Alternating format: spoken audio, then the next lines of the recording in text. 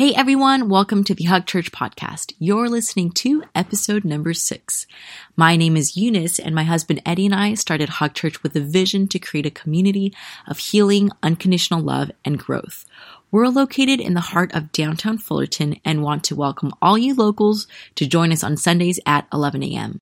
So in today's message, Eddie begins by asking this question. What are some of the greatest speeches that have ever been given? The first that pops to mind is Martin Luther King Jr.'s I Have a Dream speech. This next one, well, I'll let Eddie do the sharing. Steve Jobs' keynote of the iPhone in 2007. Wow, it tells a lot about our Western values and cultures, right? But I remember this talk, okay? And there is this, it's like boring. Steve Jobs, right? But there's this 2-minute slice where like my arm and my whole body is just like starts like goosebumping and getting chills, right? And it's when he says, and it gets to the climax of this talk, this keynote.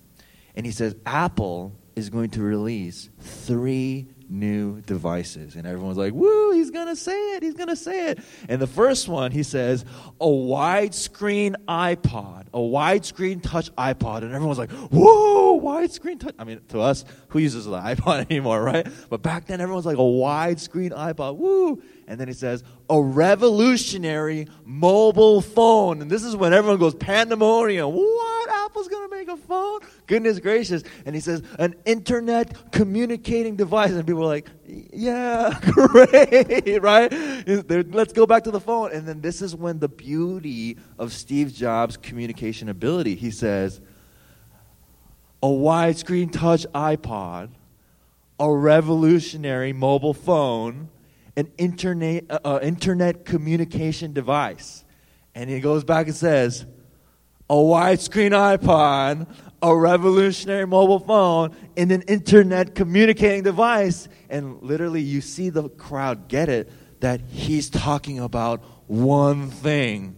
And it's it's like the audience finally understands, oh my gosh, he's not talking about 3 devices, he's talking about 1 device. And this is like, the crowd goes wild. It was an amazing moment in human history, okay?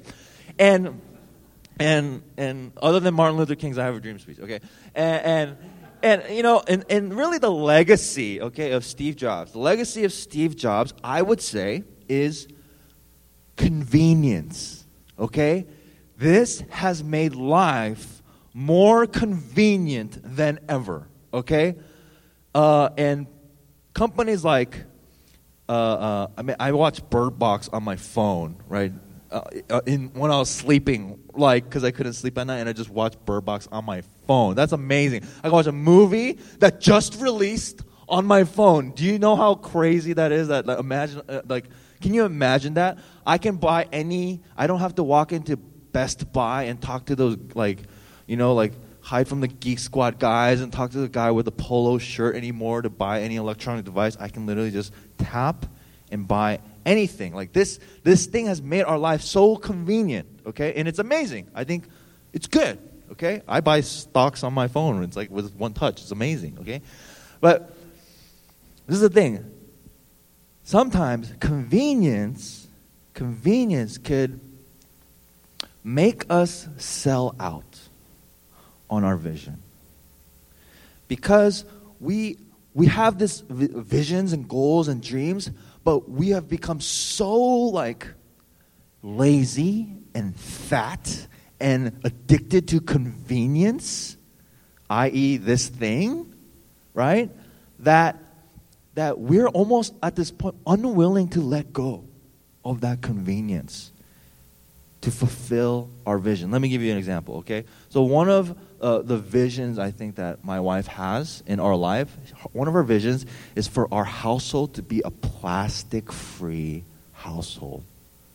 Yeah, I think it's a great vision. She is very concerned about plastic usage. But here's the thing. Other than the iPhone, plastic is the other number, like the king, or I don't know if it's the king or queen of convenience, but plastic is the king or queen of convenience, okay? Because do you know that straws are made of plastic? plastic cups, Ziplocs. I have this argument with my wife, like, where are the Ziploc bags? I need Ziplocs. And she's like, babe, we don't do Ziplocs here. And I'm like, why are you wrecking my life? I need the Ziplocs, okay? Like, and it's funny, but yeah, like, I support us being a Ziploc-free house because Eunice is making a stand. She's willing to sacrifice convenience to have this vision, all right? And there are ethical and environmental reasons why plastic consumption will ruin our life. Just to give you one statistic, okay? Plastic, okay, a straw, you use it for about 5 seconds. But that 5-second straw that you throw away will not deteriorate for another 400 years.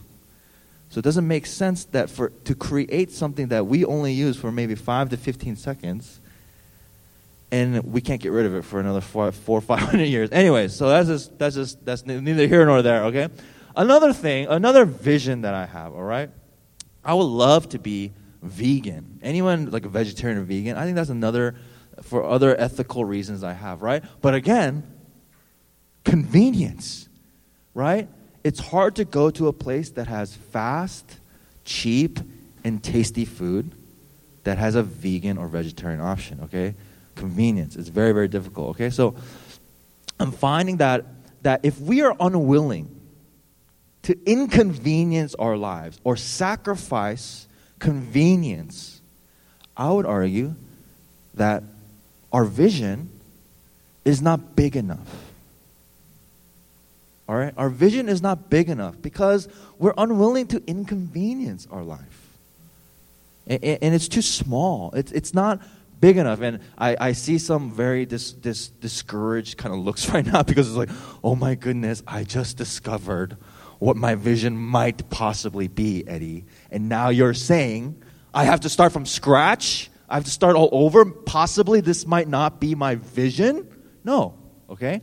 When I say bigger or big enough, okay? When I say big, I don't mean higher, okay? Like higher goals, like more money, okay? Or just more or higher. When I say big enough, I actually mean more like deep, okay? Our visions are not deep enough, all right? And I mean more meaning, okay? More meaning, more impact is what I'm talking about, okay? Our visions are not big enough, or I should say maybe our visions are not deep enough, okay? Where we're willing to inconvenience ourselves or give up convenience. Now, recently my father was in town from Korea, and my father is, he consistently gives me this word of advice. My father thinks he's dying. He's like old, and he just like thinks he's dying, and he constantly wants to pass on this wisdom on to me, okay? And he's had it all. He's had the wealth, he's had the Rolls Royce, he's had it all, okay? But my father keeps saying this one thing to me. He says, Eddie, wealth and success is not about how much you have when you die, but it's about who is around you when you die. And this is something he keeps saying to me over and over. I'm just like, dude, I don't need to know that. I think you need that lesson more than me, man. Okay? So, but he constantly is trying to pass down that way, and I'm just letting, because he's my father, right? So he's constantly passing down that wisdom. It's like, it's not about what you have, okay? But it's about who is around. And if you know me, I think the problem with this question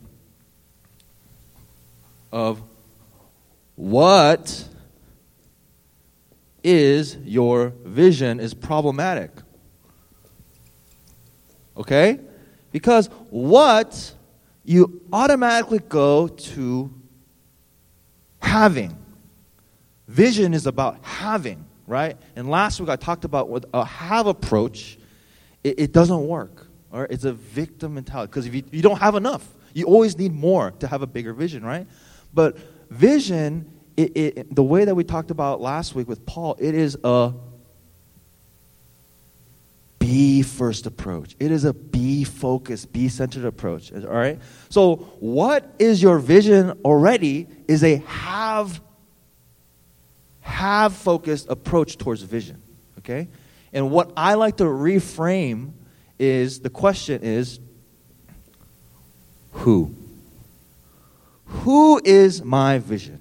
Who is my vision? I think that is a more helpful question when it talks about vision, to make our vision deeper, have more meaning, have more impact. And possibly, if we go down this road, maybe, just maybe, we will be willing to inconvenience our life, sacrifice the idol of convenience for our callings and our vision. All right? And the reason why, where I get this is from one of my heroes, who is the Apostle Paul. Okay? And so we're going to go and read some of the things that he says. So Paul, okay, I started thinking about this idea of who is our vision, making our vision deeper, making it more impactful, making it more meaningful, to the point where you will give up your convenience. You will inconvenience your life. And I think about Paul, who insanely inconvenienced his life, okay? And there's a very, very famous passage that he says in Romans, right? But how can they call on him to save them unless they believe in him? Okay, he's talking about those who don't know God yet. Those who don't know Jesus, those who have never heard the gospel, okay? He's thinking about that. How are they gonna know who this God is? How are they gonna believe how are they gonna believe if they have never even heard about him? And how are they gonna hear about it unless someone tells them? And he starts building this argument that if I don't go, if someone doesn't take this mantle, then how are these people ever going to hear the gospel? If no one else is willing, right? How are these people ever going to hear if I don't stand up? If I don't go? If I don't speak out, right? And he starts building this, and we see this more and more develop in Paul's life and his theology. Another passage that kind of depict this idea comes from Acts, okay? It's a very, very famous passage when Paul, he's just trying to decide where to go next, because he doesn't know, right? And at this point in Acts, only Jews have heard the gospel, okay? Except Cornelius, I think. Cornelius is a Gentile, all right? That was Acts chapter 10, all right? But up the first 16 chapters of Acts, the gospel's only been really towards the Jews. They go to each city and only convert the Jews. They only tell the Jews, the church is Jews, okay? But Paul has been given this vision or this task that the gospel goes out towards the nations, all right? All people will hear and be embraced and will be a part of this thing called the church in the kingdom. So Paul, he's trying to push the gospel. He's just like, where do I go? And some of us feel like that, right? Where do I go next? Do I go here? Do I go there? Do I go to this school? Do I go to this job? Do I date this girl? Do I, whatever, right? And Paul, he goes one direction. He's like, okay, I'm gonna go east, because if I go east, it's good. It's the right strategy. But he keeps going, and it just doesn't work out. One after another, it just something blocks him. Something keeps him from going east. And so he's just like, gosh, I don't know what to do, man. But one night, it says that Paul had a vision, okay? A man from Macedonia in northern Greece was standing there pleading with him, come over to Macedonia and help us. So we decided to leave for Macedonia at once, having concluded that God was calling us to preach the good news there.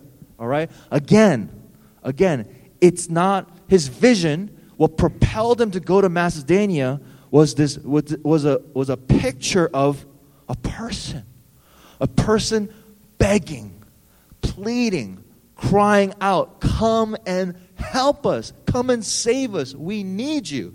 And that became so deep into his psyche and his soul. All right? Now here's the thing. Paul could have gone to Macedonia. He could have decided to go, but what drew him there was this person that he met in a dream or in a vision that he saw. He probably saw the pain. He probably heard the cry, the suffering, and it propelled him to go there. All right? And again, this is one of the, Paul's vision was to bring the gospel outside of the Jewish race, outside of Jerusalem, across the whole world, especially the Greek and Roman world, all right? And this is one of the pivotal images, pivotal moments that helped Paul go, despite everything. He gets jailed immediately right after this event, actually, all right? Again, adversity and inconvenience happens right after, but he keeps going. He keeps going further and crazier, actually, all right? But there's a part of Paul's life that doesn't get a lot of coverage or doesn't get talked about a lot. But I think not only is Paul known towards moving the gospel to the Gentiles and the Greeks in the non-Jewish world, one of Paul's legacies and one of Paul's vision was racial reconciliation. Racial reconciliation. Because Jewish Christians didn't really want to do anything with non-Jewish Christians. They thought that, well, that's cute and all, but we really only care about our own people. Okay? And Paul was frustrated to see that the gospel, this calling that God has, this plan that God has had, the mission of Jesus was to make all of us God's children, but he was dealing with this separation between two races. They couldn't intermingle. And so if you read Paul's letters, it is this racial tension that he's dealing with. That's another part of his vision or his mission. And you know how he does that? He has this idea or plan, I'm not sure, maybe God inspired or not, but he decides, it's very smart actually, he decides to get all the Gentile non-Jewish churches to give the Jewish church a lot of money. Okay, he's like a businessman, an entrepreneur, right? It's like, then maybe this gift, this loving gesture will reconcile, all right? Now, you laugh at this like, oh, that's so transactional, right? I would say if you have an estranged relationship or just not a deep relationship with your parents, give them a big lump of money and see what that does to your relationship. See if they talk down to you anymore, okay? See, it's a silly analogy, but humanistically, you already know, like, wow, buy them a car, buy them a house, see if they nag you about how dirty your room is anymore, right? It does something to the relationship, okay? So Paul has this idea. He's like, okay, I'm gonna get, and he gets this idea, right, from Galatians. He meets up with the top three, the big three of the Jewish Christian mafia, right? He's just like, hey, all right, are we good? Are we good? Like, you're gonna do Jews, and I'm gonna do the non-Jews. We're good. But you respect that? Is that okay? Right? And there's this whole narrative of how they don't give them the right hand of fellowship. I don't know exactly what this is, but it's like the secret handshake code, right? It means we accept you, right? And they finally give it to Barnabas. They give him the right hand of friendship and the friendly handshake, okay? And then James particularly says to them just one thing. Remember the poor in Jerusalem. Remember us. Because that is where the movement started, and because of immense persecution, the Jewish church, especially in Jerusalem and Antioch, they became kind of communist. Actually, they became where they shared their wealth. Okay, but I'm trying to be apolitical here, but if you don't have a economic growing infrastructure, then wealth will deplete, basically, okay? That's just, you can keep sharing and sharing and sharing, but if you're not actively growing your your GDP or your economic growth, then wealth depletes, okay? And so that has been going on for a long time. I studied economics, so that's why it's so natural to me, okay? So he says, remember the poor, okay? Paul, help us, all right? So there's like this understanding here, all right? And so Paul, he does that. He does that. And all throughout, if you read Corinthians, especially Corinthians, 2 Corinthians, Romans, if you read it, there is this theme, this development, this mission that Paul has, that he's going to collect this love offering, this money from the Gentiles, the non-Jews, and to give it to the Jewish church, the poor Jewish church, okay? Now, here's where I'm going to make it relevant, okay? Okay, Eddie, great. What's the point, okay? The point is this. We're talking about inconvenience and vision, right? The most inconvenient thing you can do is ask for money. Right? That is really hard for people, okay? If you've ever worked in sales, right?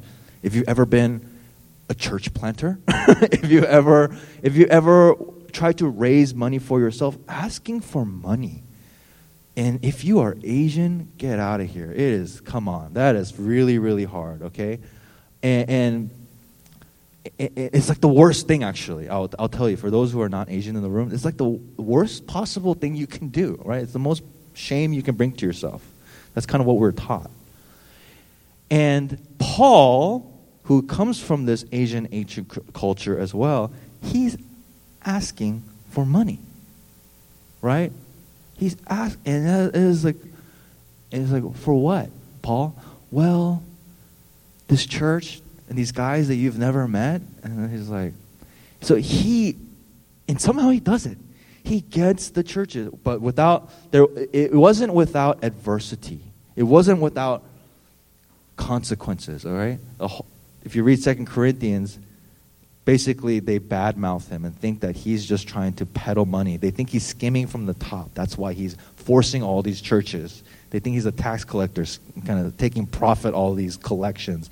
And he's just like, oh my goodness, you don't know my vision. I'm trying to reconcile God's people, this race, into one unified race and not have this division anymore, because there will no longer be Jew, okay?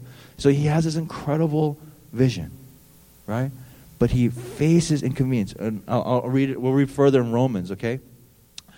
He says, before I come, this is a major inconvenience. He's talking to Rome, okay? He's like in the map of Asia, all right? I'll show you how good my what is a map science? Cartography skills are, all right? Here, right? And he's like in the middle of Asia Minor, and Rome, Italy is like a boot, right? Something like that. Rome's here, right? Jerusalem is here, right? He says, hey, I'm going to come and see you. I'm going to go to Rome, but I'm going to go back this way. And you're just like, why? Why would you go back that way? Because he says, for you see, the believers in Macedonia and Achaia have eagerly taken up an offering for the poor among the believers in Jerusalem. They were glad to do this because they feel they owe a real debt to them, since the Gentiles received the spiritual blessings of the good news from the believers in Jerusalem.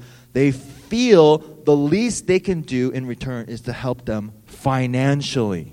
Okay, again, and if you know that Paul is writing to Romans are a Jewish audience as well. So he's again trying to reconcile them. Okay? It's kind of a public relations move, honestly, right? And it's so important that at the end of Romans, this is like almost the last thing he says in the letter to the Romans, all right? Pray that I may be kept safe from the unbelievers in Judea, and that the contribution I take to Jerusalem may be favorably received by the Lord's people there, all right? The reason why he's going all the way back to Jerusalem is because he's carrying all this cash. And he's hoping that when he brings it to Jerusalem, the original church, that they will be like, wow, maybe it was a good thing, Paul, that we sent you. Maybe it's a good thing because we're struggling, we're starving, we're dying. and that people are blessed by us, that it is coming back and is helping us in dire need, right? So this shapes this. To be honest, the Jews at this time were struggling with a lot of racial prejudice, right? Or racial discrimination. And when they are in this space of need, and the person that they think is lower than them, the people group that they think is worthless to them, quite honestly, is their salvation. Is their salvation. And this is a big mission, big task that Paul has done that doesn't get highlighted as much in the story of Paul or in the pulpit. But I want to tell you that one of Paul's legacy is not only bringing the gospel outside of the Jewish nation to us, the non-Jewish, I don't know if anyone's Jew in here, right? But to the nation, to the world, but also his legacy is racial reconciliation, okay? And all this to say, Paul, his vision, what made it big enough, what made it deep enough, is that he has this idea, he has this logic, okay, that somebody else's life depends on his vision. It's ingrained in him that if I do not do this, no one will. If I do not take the gospel, how are they going to hear? No one's willing to go. If I don't do this traveling back, if I don't ask for money from the Asian churches to bring back to Jerusalem, how are these two races ever going to really respect, honor, love, reconcile, communicate to each other? All right? And it was brutal. He went through so much adversity to make that one cash deposit bank drop possible. Most significant bank drop in like human history of the universe, okay? But it was the foundation of racial reconciliation. It was the foundation of what I would say all civil rights, all anti-bigot, all anti-discrimination ideology. It started with Paul and his willingness to inconvenience his life for this mission because he felt that other people's lives were at stake, okay? So from Paul we learn that what makes our vision, what makes your vision big enough is when someone's life depends on your vision. When someone's life depends on whether or not you execute your vision or not, that is when you're willing to maybe inconvenience your life. Let go of the convenience because somebody else needs that. Somebody else needs you. You know, one of my other heroes, we celebrated this week. And that person is? Do you guys know? Really? Right, okay, I was just making sure. I was like, do we not care about this band? Okay, so Martin Luther King, okay? Martin Luther King is my other hero other than Paul, okay? And if you know that his legacy also is racial reconciliation, all right? His legacy, do you know that all of his life boiled down to one act, one movement, one piece of legislature? Do you know what that piece of legislature was? The what?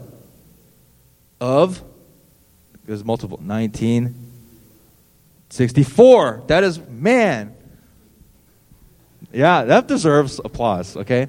All right? So his whole life, all the pain and suffering that MLK endured, all right? It boiled down to a piece of legislature that got proposed by JFK, John F. Kennedy, the Civil Rights Act of 1964. And then JFK gets assassinated, okay? But, and it almost didn't get passed, but Lyndon B. Johnson persuasively whipped all the legislature of the lower house to vote it through. Barely passed. Barely passed. This is like real stuff. You got to know this, okay? Barely passed. But Lyndon B. Johnson signed it into law. Can you imagine that people were voting against the Civil Rights Act? They were voting pro-segregation. They were voting pro-discrimination, the right to discriminate. They were voting pro, to remove right or not give rights to African Americans or minorities. We actually benefit a lot if you're not Caucasian. Okay, any minority group actually benefits from the Civil Rights Act. Okay, can you imagine? People voted no. Okay. But the pinnacle, the thing that sparked the movement, okay? And granted, Martin Luther King went through a lot of adversity that people don't know. Not only was he assassinated, but he was arrested and jailed 20 times. All right? His house and his family had bomb threats. Okay? Bomb threats for what he was doing. That's pretty inconvenient, all right? He had a very inconvenient life, and he chose to inconvenience it even more, okay? He was at a book signing where a middle-aged black woman stabbed him in the chest with a letter opener. Do you know that story? Yeah. Are you Martin Luther King? He's like, yes, I. Boom! Right in the chest with a letter opener, okay? This is some of the adversity this man went. And eventually he got shot and he died. All right?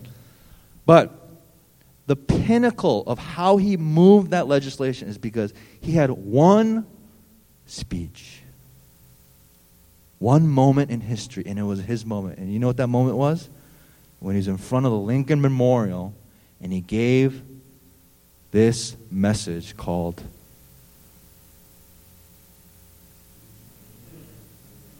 I have a dream. Okay? I have a dream. We started with Steve Jobs, we're ending with MLK, okay? The two most pivotal speeches in modern Western history, okay? And it's an amazing speech. Have you heard it? Has anyone really heard it? Like, sat and listened to it? Or you just know about it? You should really listen to it. And it's not that long, okay? Like 15 minutes maybe. And there has been so much communication psychology and analysis of what made this speech so powerful, so great. Almost to the point where they hooked up pulse, sensory, emotional graphs and levels of people that listen to them. And what are the moments that emotions and the heart pulsates and spikes the emotion, the oxytocin? Like, there are these pivotal moments, there's these lines that Martin Luther King hits. And I found it fascinating which lines, which quotes of the speech connected and powerfully moved people. All right? Does anyone know any quote from that speech? I've been to the mountaintop. Yeah, that's an easy one, okay? Well, I'll go through a few of them, okay? This is the first one where people have this emotional spike, okay? He says, I have a dream that one day, right there in Alabama, little black boys and little black girls will be able to join hands with little white boys and white girls as sisters and brothers. Now, click it one more time.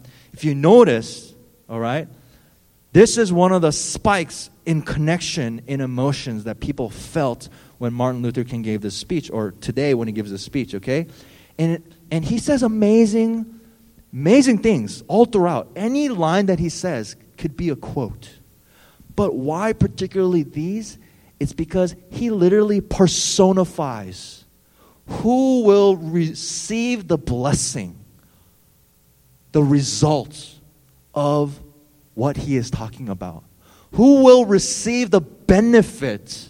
Who is the person in need of what he is fighting for? It personifies. Little black boys, little black girls, little white boys. Even, he doesn't stop there. That's another part of it too. He doesn't start with little black boys and girls. He also said, and the little white boys and girls. Right? That's the first one. You see this emotional spike. Okay? Second quote.